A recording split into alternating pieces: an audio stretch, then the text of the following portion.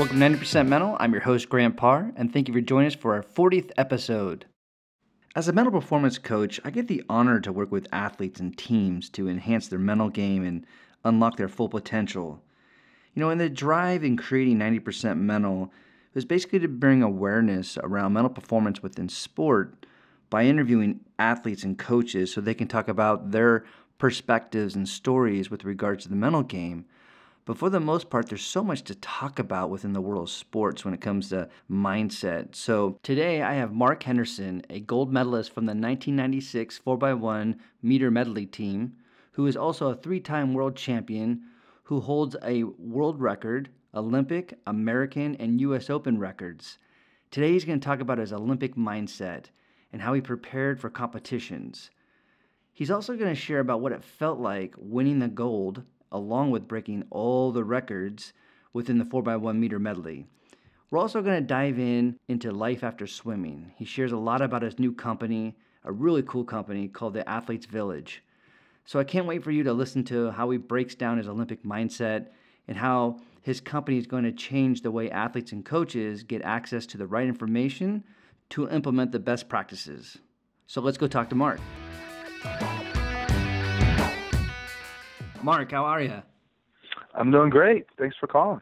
Yeah, you bet. I'm really honored to have you on my show and can't wait to share with my listeners your Olympic mindset and also what you're doing right now currently with your new company called the Athletes Village. So I'm really excited to just share your story as an athlete and also as a professional doing with what you're doing with the Athletes Village. It's awesome.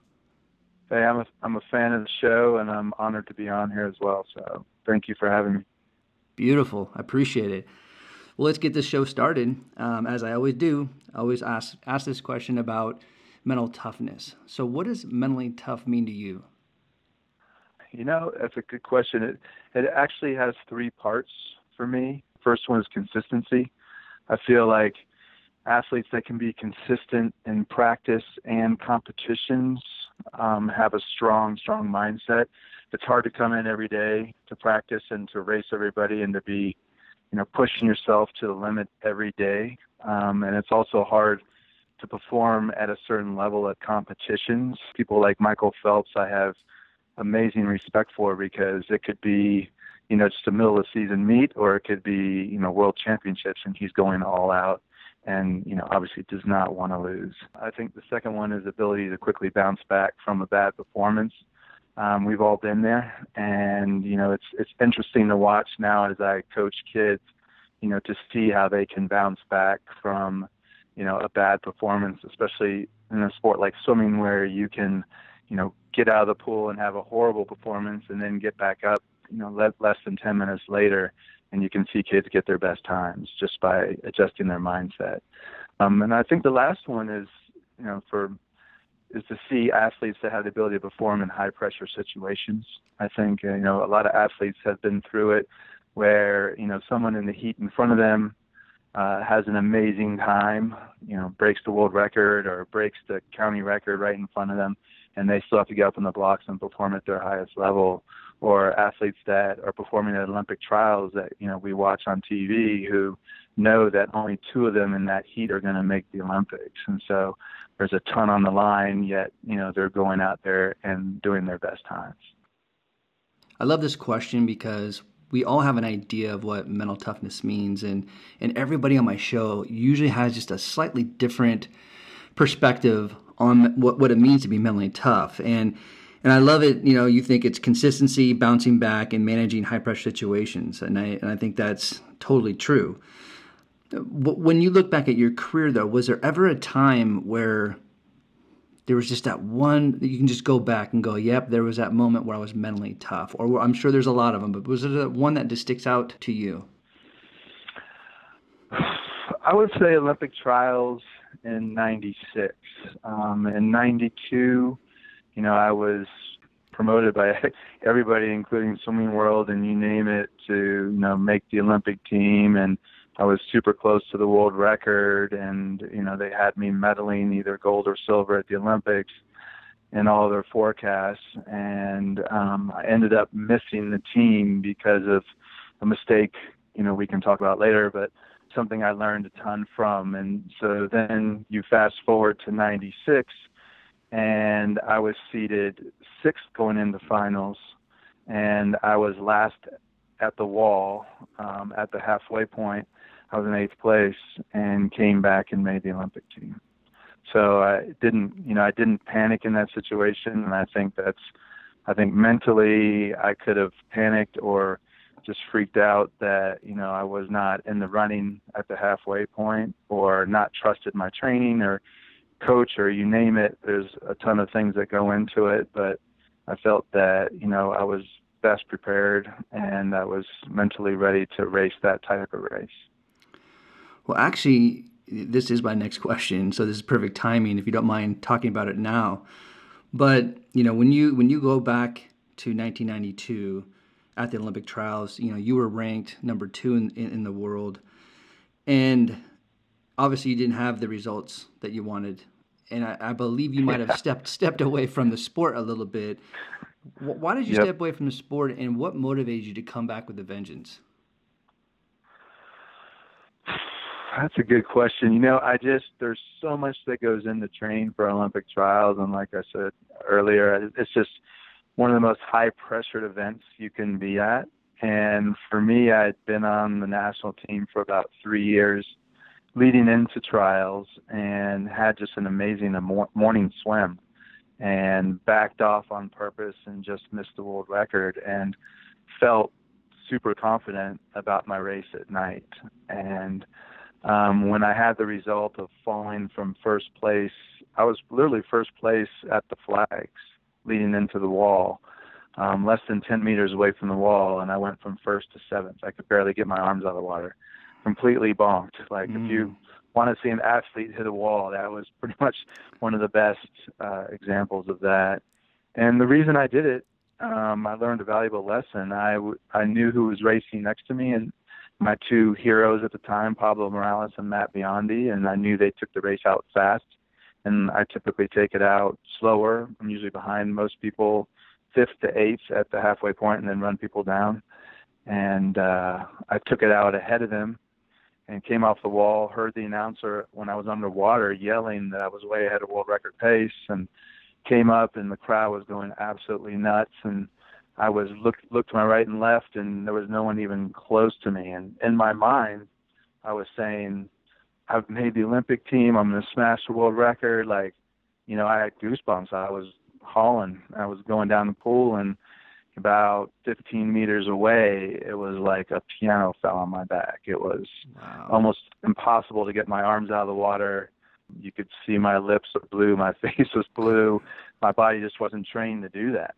And it bonked, at the worst possible time. So I needed a mental break. I got out of the pool, and I was, so fortunate to have people like Byron Davis that I trained with, and, they were all super, helpful and, saying great things and giving me a hug after it was all said and done. Those are the people that I will never forget, or never forget what they did. Just needed to get my mind back together, and went back to Maryland, and just became a regular person for a while. And I worked at a gas station, and worked on my car that I was building at the time, and just had myself around my close friends. And one of my good friends, one of my best friends, of all time, Glenn Staples, just pulled me aside at one time and said, look, I can't see you stepping away after that type of slam. Like, you've got talent, you can't let it go to waste, and you just got to give it your best effort. And he's like, I just honestly feel, he goes, I may be stepping out of line, but I just honestly feel you didn't give it your best effort. That wasn't your race. And so kind of stuck with me. And I thought about it for a couple of weeks, and called up my coaches at Cal and said, look, if I'm going to make a comeback, I want to train with the distance group for the first half of the year, and then switch over to the sprint group. And so I just adjusted my training to make sure that I wouldn't ever die again in a race, and, just stuck with a race plan, and, practiced it the next couple of years, and got back on the national team, and the rest is history. Wow. It's interesting when you think about when you're just dominating a performance. And we all talk about this, as athletes, like how incredible it is to be in flow or be in the zone.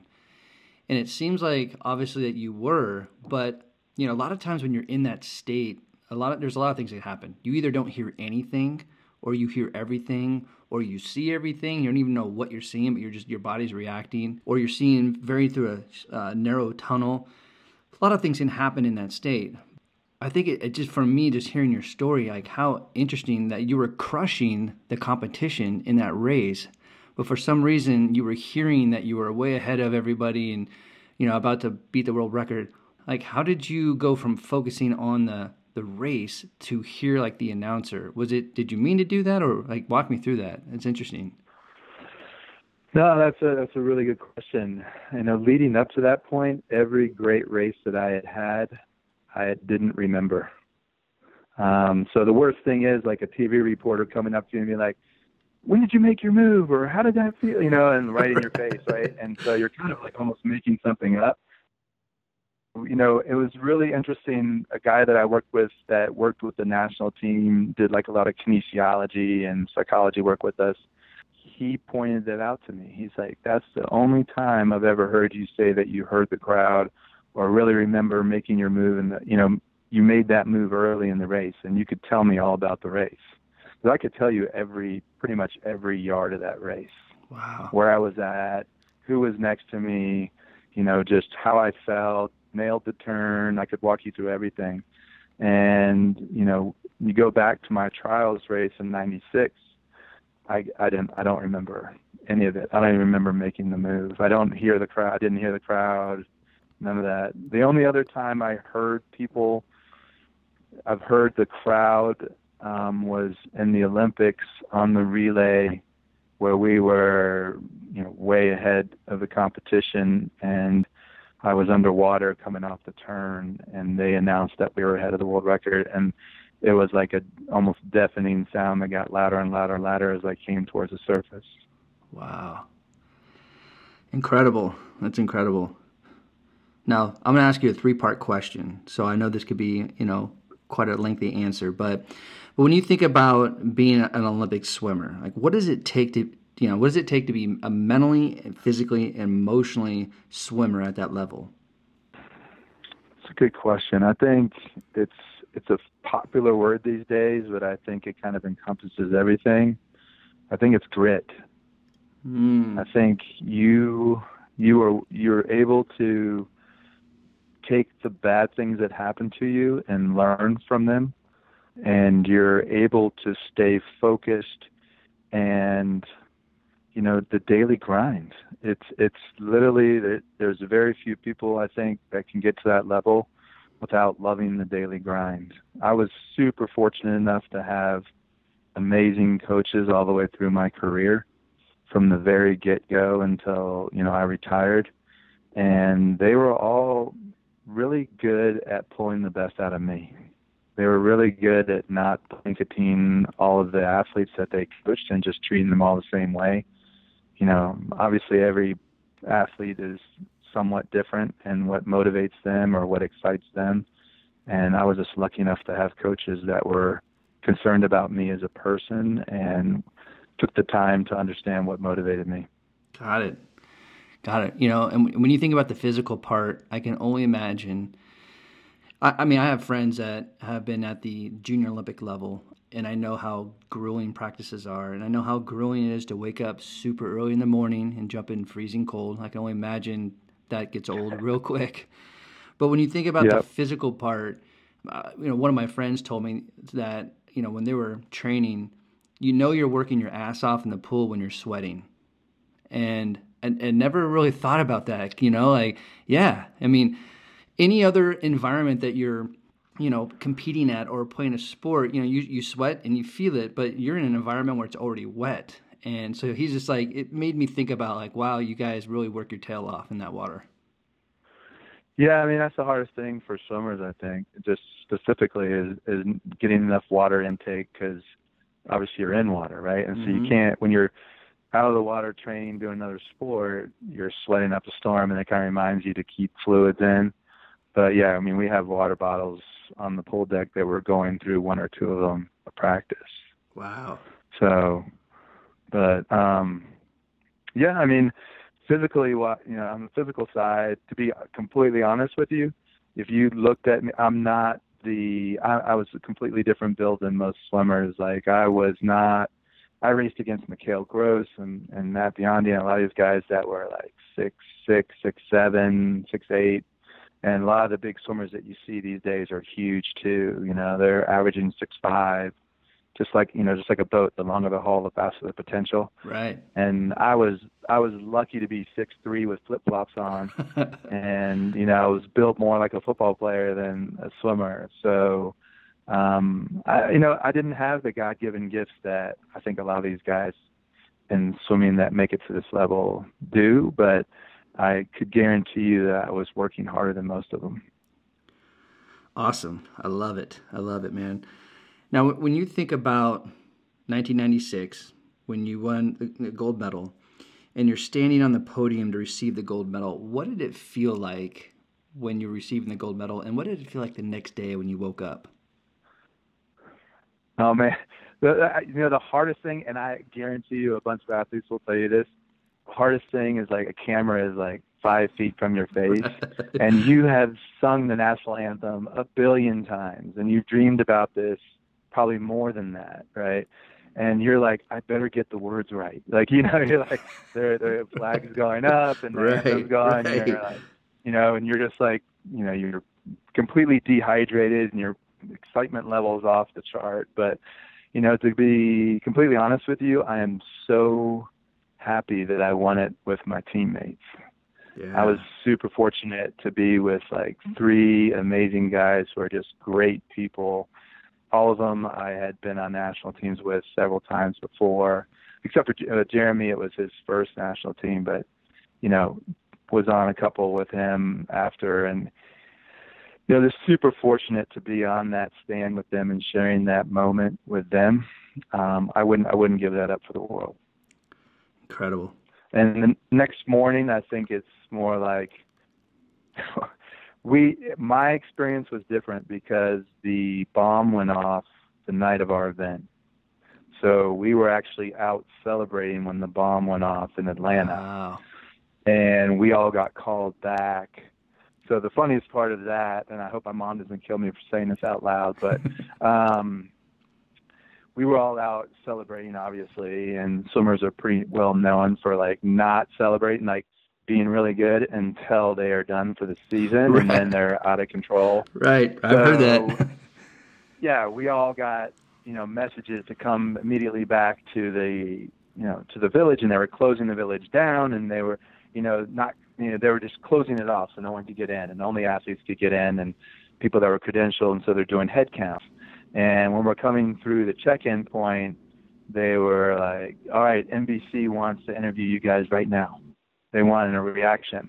Well, all of us are like, 3 sheets to win at this point. Right. So we're like, and so we're going there, and we just look like we're trying to look serious. It was a really bad situation. And, we're all in shock because we didn't know what happened. We weren't there. And so they're just hitting us with this news. We thought they were going to interview us because they still hadn't really told us what was going on. And so it was like, we're checking in. We heard something bad had happened. We have no idea what's going on. And all of a sudden we're in a live studio and, we're being interviewed by Katie Couric and a few other people. And we're like, just, trying to answer questions, right? And so, it was an interesting situation, but we were all kind of laugh about it now. I can only imagine. I mean, you just pulled off something just incredible, something you've been working your whole life, and I know, with Olympic athletes, all you're doing up to that point is focusing on your sport. So, when you're done, it's time to really let down your hair and relax. And with you and the rest of your team, obviously winning the gold medal and also breaking the record, yeah, you guys are ready to rock and roll, and then this happens, and you have to go back to putting your game face on, act like, oh man, like this tragic thing just happened. Talk about being mentally tough there. No, it was such an amazing release more than it was a victory, because to that point we had never lost that relay in the history of swimming. Wow. So at any major meet, World Championships, Olympics, we had never lost that relay. But if you added up all the individual times of our team, and at the time it was the Russian team, they should have beat us by a second, which is like a full body length. So, their last two guys, the one I was going against and the one Gary Hall Jr. was going against, were both the current world record holders and had broken the world record at the Olympics. So, they were touted to win. They were talking about us smack in the media, and we were just kind of staying quiet and, focused. And we had an advantage. Like, we were all, obviously college swimmers, and relays are huge in college. Relays are decided by hundredths of a second. So all of our relay starts are just keyed in. And, we for the most part had some good training going into the Olympics, together, working on the starts and all that. So, we're much more deadly on relays than a lot of international teams, just because, some of those kids don't swim in the U.S. at the NC2A level, so they don't have that experience. Wow. And correct me if I'm wrong, because as I was doing, some research on you, when you won the gold, you broke the Olympic record, correct? Yes. And I don't know how this works, but when you broke the Olympic record, did you break the world record, the American record, and the U.S. Open record all at once, or have you just done that individually throughout your career? No, you break it all at once. So it kind of goes up the scale. Yeah, so the world record is definitely the hardest, and then, obviously the American. It depends on the history, right? But the world and American were exactly the same, and then the U.S. Open record, which is breaking the record, obviously, in the U.S., and then the Olympic record. So we got all of those all at once. And, we were just, it was the best. I mean, it was literally like Jeff led off with the world record, Jeremy jumped in, and we were all super afraid because it was his first national team that he was just going to take off and die, Right. Kind of like what I did in 92. Right. And he hits the wall and he's out and just flying. Like, he's out so fast. And we're looking back at Gary and going, dude, we're going to have to step it up. Like, we got to go. He's going to die. Like, we're going to be even up with the Russians going in. And Jeremy didn't die. He gave me like a body-length lead. The guy that I was going against swims the whole thing underwater, so I couldn't even see him. And that was before they had the rule that you had to come up at 15 meters. So it was right when underwater kicking first came into effect, and that's how he jumped into the forefront. Got it. Just had a super strong underwater kick. And him and I had the exact same split, and then Gary outsplit Alexander Popov. Wow. So we ended up winning by like a body length and a half, and it was one of those things, kind of like, when the Warriors are on and all four of their stars are, putting in big numbers. It was just, we were lucky enough that all four of us put in our best relay splits that we had ever done. You guys were all locked in. Yeah, that's exactly it. Man. And, you should have seen it in the ready room. We were all just, with everything on the line, we were all just relaxed. It was just like another NC2A meet where you're just getting fired up to go. And, when we walked out for the parade out to the, to the blocks, the crowd was just deafening. It was the last event of the Olympics for swimming, and everyone knew what was on the line, and they were in lane 1 and we were in lane 4, and it was just absolute craziness. That's probably the most exciting race I've ever been in my life. Man, I can only imagine. And not only probably the most exciting, but you just, to capitalize on that moment, right? I mean, you guys crushed almost every record. And I can only imagine. I mean, just right now, like, seriously, I've known all this. I've done research on you, and I just got goosebumps. Just to, because you guys are going into this race just, to win, but let alone that you guys competed and you guys break every record, Yeah. Well, the coolest part that people don't realize, like the coolest part about the Olympics is I'm on a relay with 3 guys who I'm typically super competitive with. Like I am the rival of one of the guys who like went to Stanford and I went to Cal. Like we hate each other, like college wise. Right. You know, like we don't hate each other personality wise. Right. Like we're like brothers, but you know, like I'm typically used to going against these guys, and now they're my teammates. So it's like a total psychological, you know, change when you make a national team. Period, because everybody you've been key going against, you know, during the season, they're all of a sudden your teammate. Yeah, it's a great feeling, huh? Oh, it's awesome. You're like, you know, you watch them in situations, you're like, that dude is so fast, and you're like, all right, he's my teammate. That's great. It's like, you know, cherry picking the best guys. So it's right. Awesome. You know, it totally obviously on a different level, but I felt the same way when I was playing football through high school and when I went to junior college first. All these guys that were on my junior college team, like these dudes were incredible. I mean, I had two running backs that were the two top best running backs in all of Bay Area, and they were on my team in my backfield, and I'm like looking around going, oh my gosh, like I'm playing with an all-star team, and it was just an incredible feeling to go to practice every day with these guys, but also to compete with these guys. So I can only imagine how that felt for you. I was so fortunate. I mean, I just learned a ton, especially when I was young and made the national team. I absorbed everything I could. I just stayed as quiet as possible and tried to absorb everything that all of these guys that I'd looked up to were doing and how they reacted to things and what they ate and stretched and everything. Right. I was just like a little puppy walking around following people, you know, so it was hilarious. But you know, that's the way I think you get better. You just, and hopefully, you know, that's still going on. Right. Well, how important, you know, when we think of your team, how important is it to have that team cohesiveness, that connectedness, even though you guys have your own role and you guys are doing your own thing in the pool, but outside of the pool, how important is it for you guys to be connected? It's the key. It's the key to success. You know, it's the ultimate key to success. And it, you know, it one person starts off with a win, or one person starts off with the best time, or a great play and the first drive, or in any sport you see it creates this momentum, and people start believing and they can do things that are just incredible, right? It just, it lowers it psychologically. I think it just helps you get over that bar. Like everybody is crushing it. This pool is fast, like, you know, and the momentum just keeps going. You see it. You can start off on the right foot and everybody's in the same flow and feeling comfortable and excited, and, you know, you name it, and feels like everyone's behind them.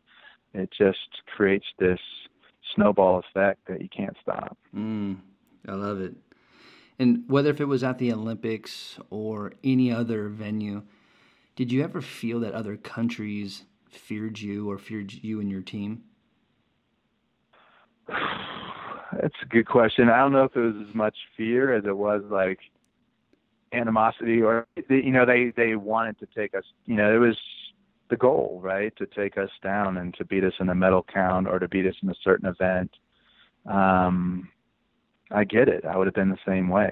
I love being the underdog. Right. And so I think these guys really embraced that role. I think you saw it when, you know, Australia hosted the Olympics. They were just on fire, and they swam out of their minds. And every time a country, you know, holds the Olympics in their country, you see the medal count go up. I think it was like 10 or 15%. You know, they are, you know, just that home pride, and they embrace that role of, you know, this is for my country. Right. I think when you make it bigger than just you, it makes it a lot easier. No, I agree. You know, I had Susan Francia on my show not too long ago, who is gold medalist for rowing, and I asked the same question about, you know, did you ever feel like before competition that countries, they were fearful of you guys? And like she took this pause, and she goes, "Oh yes." She goes, we would walk around, we would like with shoulders back. We had our body language. She goes, we weren't being cocky, we were being confident, but we just knew because everybody wanted to beat us. but they saw us working together. They saw us like walking together. And she's like, I saw it in their eyes. Like some of them, I felt like they were already defeated.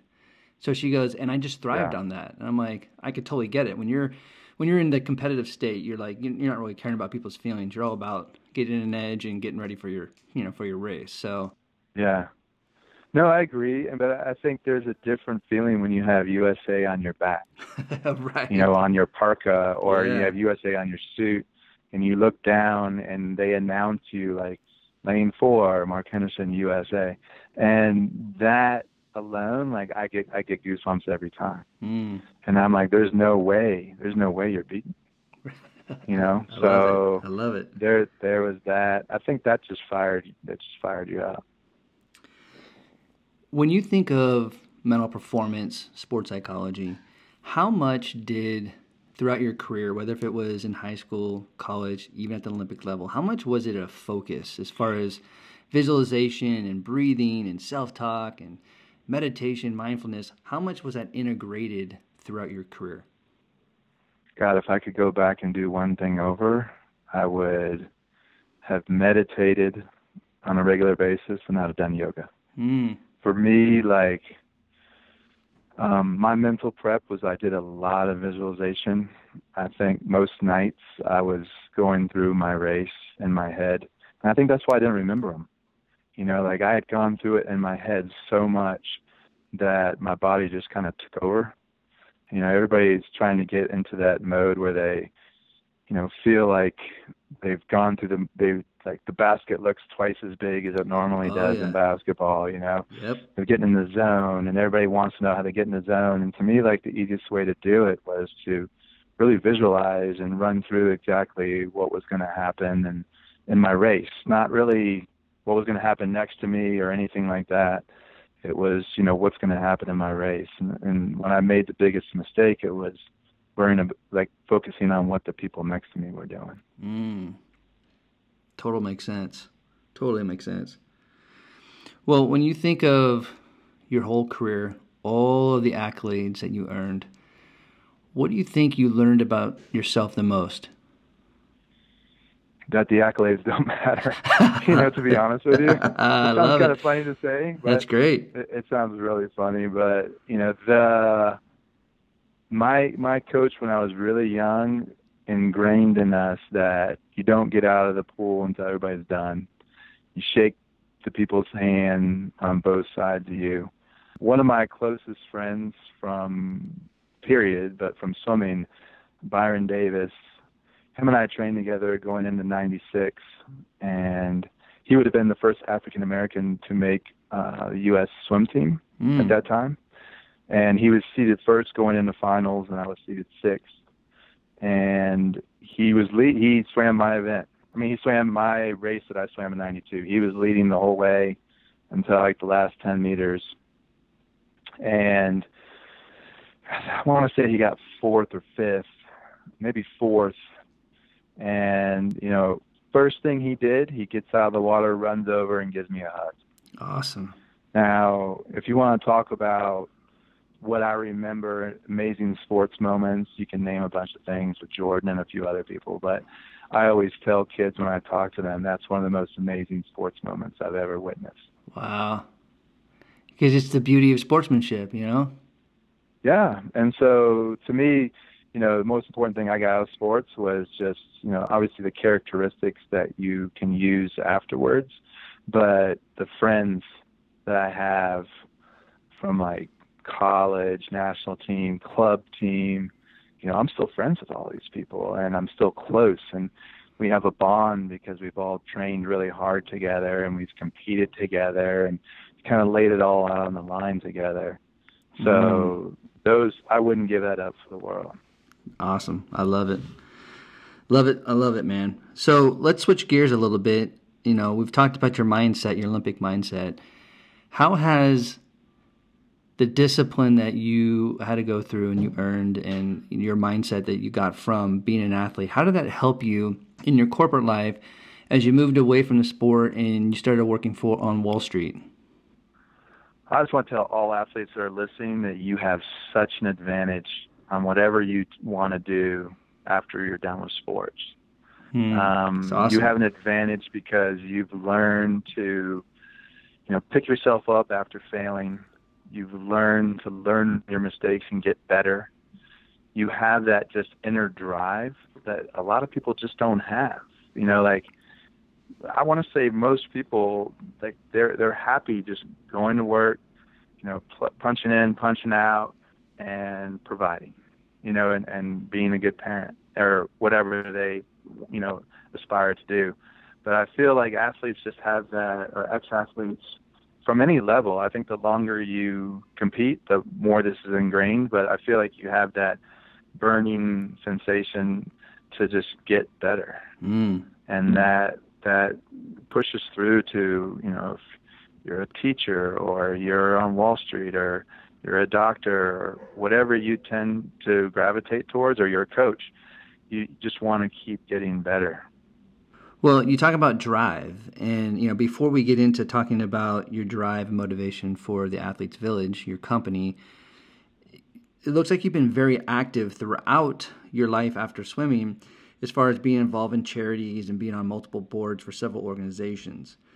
What was it, because you've done a lot in that area, what's your drive of getting involved with charities and providing advice to other organizations? It's just my passion. I think we all have to have balance in life. And I've always found that when I'm helping others, I do better. And it might seem like more time commitment, like in college, and I'm giving all the credit to Pablo Morales, who was the world record holder when I was kind of coming up. I saw an interview with him, and they said that he had worked in the Boys and Girls Clubs. And so I'm like, that sounds really cool. And so, I grew up in kind of like a rough area outside of D.C., and I went into a Boys and Girls Club in Oakland when I was at Berkeley. I think I was a sophomore, a junior, maybe I was a sophomore. And I signed up, and they gave me this, young man who was 10 at the time and in a lot of trouble and had just been suspended that day. And so, like, I was in the principal's office meeting him for the first time. And, young African-American kid, had a huge chip on his shoulder, one of 6 kids in his family, no dad. He was in jail, and his mom was doing her best to raise all the kids. And, it was a commitment, but he made me, like, just appreciate everything. And, I felt like I had to show him what it was like to train hard and to work hard and how that pays off, and included him in a lot of the things that we did. And I was part of what they call like the swimmer's house at Cal. All the swimmers and water polo players been there, and they kind of just inducted him into the family. Like, if I wasn't there, if I was busy, like, another guy was grabbing him and making him do homework, and so, proud to say he eventually became a fireman in Oakland, and he's, leading a really good life. Wow. Those are the stories you want to hear, man. That's awesome. No, it's amazing what the power that athletes have as far as the ability to give back, and that's kind of what we're trying to harness with the company that we're starting. Yeah, so tell me a little bit about Athletes Village, the purpose of the company, and what drove you and motivated you to create this company for athletes, coaches, and parents. It's one of those things where I felt it was just it's kind of my life's purpose. We all have something we feel like we're on this earth for, and there's a reason in my mind that I got as far as I did in sports. Like I said, I'm not this, Adonis swimming figure that you would think that most guys are, comparatively. And I feel like I got to a certain level for a reason, and I want to take advantage of that reason and help others. And as I, got married and had kids and started volunteer coaching, I saw that there was this amazingly large gap between, the information that we were given as elite athletes and the information that everyday Johnny and Mary are getting as parents or athletes. in just any town USA, right? And so, especially in some of the lower income towns. And so I felt like, there was this massive gap, and there was just an opportunity. I mean, I think the most underleveraged thing in sports is the parents of athletes who have been through it. Like their kids have competed, just to say at the college level. They've been through so many decision making, like when their child went down to one sport and how they dealt with coaches and how they dealt with recruiting and did sports take away from academics and how they balance that. And, there's so much information out there that can help kids and parents and coaches, achieve their dreams, avoid injuries, and have more fun playing sports and just have closer relationships. Right? There's so many athletes who are better than I was or had better potential than I did that for one reason or another didn't achieve their dreams. And a lot of it I witnessed. Like I witnessed the crazy parents that were out there yelling at their kids or barking at them on the way home from a competition, telling them what they did wrong and, making it not fun. And you witness it at a very young age. I mean, the best example I heard was a TED speech where I can't remember the name of the guy, but he was saying, when you're training your daughter or son math and you're doing double-digit addition and, and they don't carry the one, let's say it's, 8 plus 5 in the right column and they don't carry the one, you don't yell at them.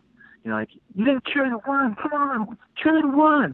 But if you take that exact same parent at the exact same age and their child is playing soccer, they're on the sidelines yelling like, kick the ball, pass it, he's open, shoot. So like, what are you teaching your child? Nothing. Like, you're not allowing them to make decisions. You're not allowing them to make mistakes. You're actually holding them back, and you're taking away from the positive experience of sports.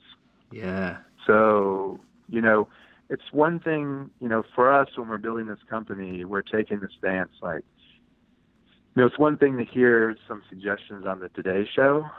It's a whole different thing to hear it from like, Julie Foudy's mom or Drew Brees' mom on what she thought she did differently than other parents.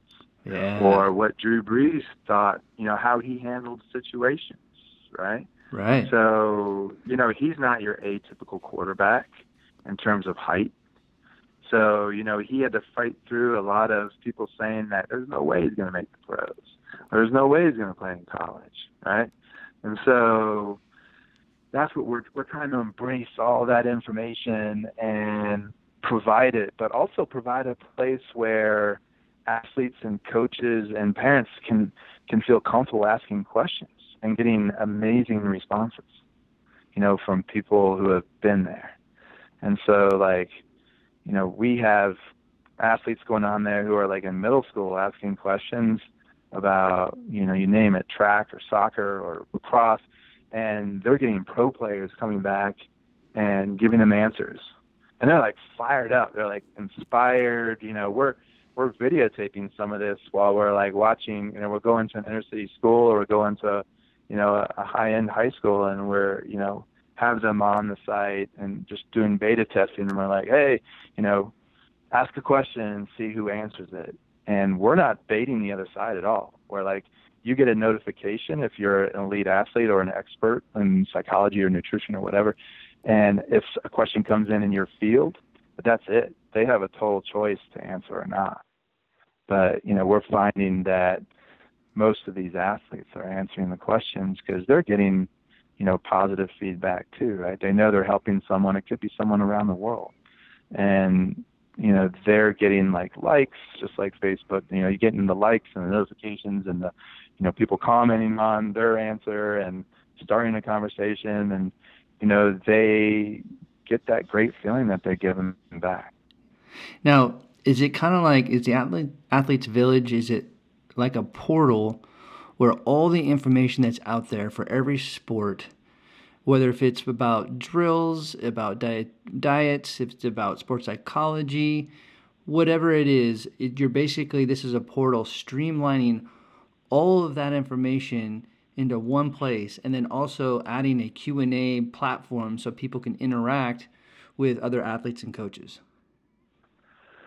That's a good description. So so think of it like this massive, like starting off small and just getting bigger and bigger every day. Right. So we've started with, obviously one sport, and now we're at 7 sports. So right now we're at swimming, lacrosse, golf, track, diving, volleyball, soccer. And so then we've included topics like coaching, nutrition, mind and body, which deals with like injury prevention, and yoga, mindfulness, all kinds of different, meditation, you name it, recovery techniques, and then psychology and parenting. So you've got all of those categories that total 12, and they're growing every day because people are asking questions, people are answering on the site every day from around the world. So right now, like last week, we reached 100 countries, users from 100 countries. Now, I don't want to, pull the wool over anybody's eyes. 26 countries have more than 20 users. Right. And so the rest, 74, have like under, but we're just excited that it's gotten there. We're a little scared because we haven't built any apps yet. We just started this to see if we'd have interest. Got it. And we've been amazingly surprised by just the number of high-level athletes and experts who have come on the site. Who are some of the, if you don't mind, if you can say, but are there any athletes or coaches or anybody that's prevalent in the industry that's either getting involved or supporting your initiative? Yeah, I mean, we've had over 200 athletes and experts on there. I mean, we have, so I can name people. I mean, I would say in the swimming world, we have like over 70 Olympians. Awesome. We've got some of the top coaches from in the history of swimming. So like John Urbanchek, who was, the former University of Michigan coach, 6-time Olympic swim coach, and now he's touring the country and helping out other coaches. We've got Bernard Lagat, who's arguably the most decorated track and field athlete outside of Carl Lewis, 5-time Olympian, 5-time world champion. I'm trying to think by sport. We have Dr. Scott Rodeo, who's the doctor for the New York Giants and one of the leading orthopedics in the world. Let's see, Nicole Brana, 2008 beach volleyball player. Julie Foudy, 3-time Olympic soccer player, captain of the U.S. Olympic team twice. Ryan Murphy, 2016 Olympian for swimming, 3-time gold medalist. It just keeps going. Dick Fosbury, who created the Fosbury flop in track and field, the first guy to ever jump, over the high jump, going, backwards. So typically they dove over it before him. So, it's a place where your name is going to be imprinted forever. We're curating the information, and what kind of separates us from Facebook, if you're in a Facebook group, is that we're easily searchable, and once some information comes on the site, you can save it, keep it in your little file locker. You can, share it with your friends. You can do anything you want with it, but it's easy to go back and find. When I'm in groups in Facebook, once I've seen something I like, it's hard to go back and find it. I'm scrolling, trying to find it, history of it.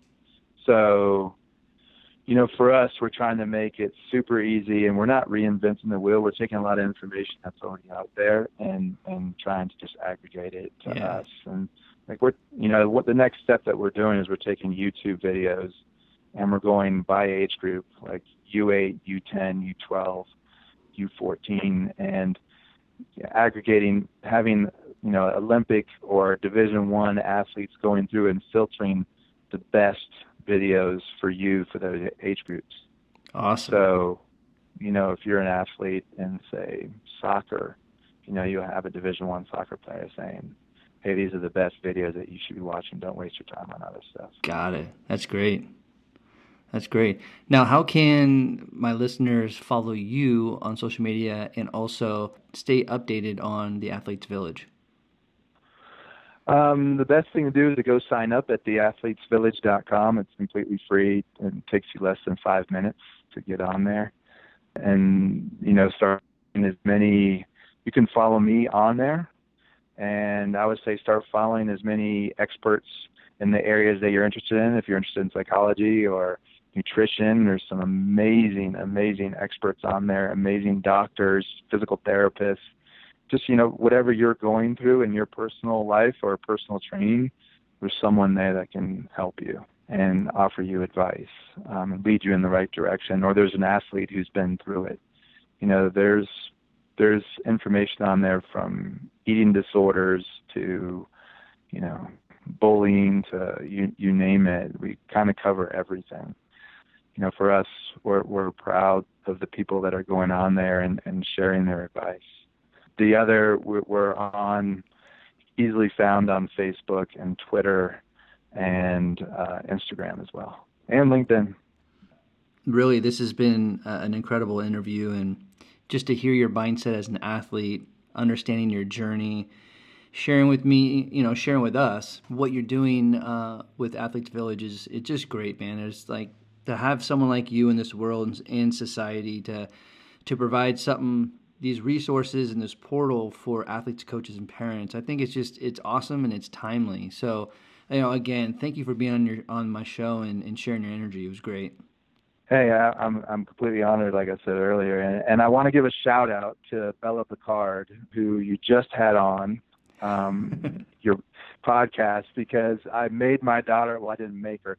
I had her listen to it, and she fell in love with her. Like her whole story and her grit and her personality and her tenacity. She is an amazing person for female athletes to look up to. And I'm so honored that my daughter was able to listen to your podcast and hear about Bella's story and, learn from her and put things in perspective. So, my daughter's young. She's 10 years old, lacrosse player, swimmer, but, it was such a amazing thing to watch her listen to it and to have the conversation afterwards. Wow. With my daughter. So recommend to any dads that are out there that have, female athletes, have daughters who are athletes, or even just daughters, period. Like, this is something you have to listen to. Awesome. Bella's story is, it's one of the most special stories that I've had on my show. She's an incredible person, and she's her spirit, and I've said this so many times on social media, it's unbreakable. To see how that person has just dealt with this adversity. And so you're right, man. It's like if anybody has a daughter or anybody that's gone through adversity, check out Bella Picard. Yep. She's incredible. And how she's turned it around. Yeah. She's taken a really bad situation and completely turned it around and used it to her advantage. And it's unbelievable. Unbelievable. Well, thanks for shouting that out, because she's an incredible person just like you as well. Well, I truly appreciate it. And thanks for having me on. You bet.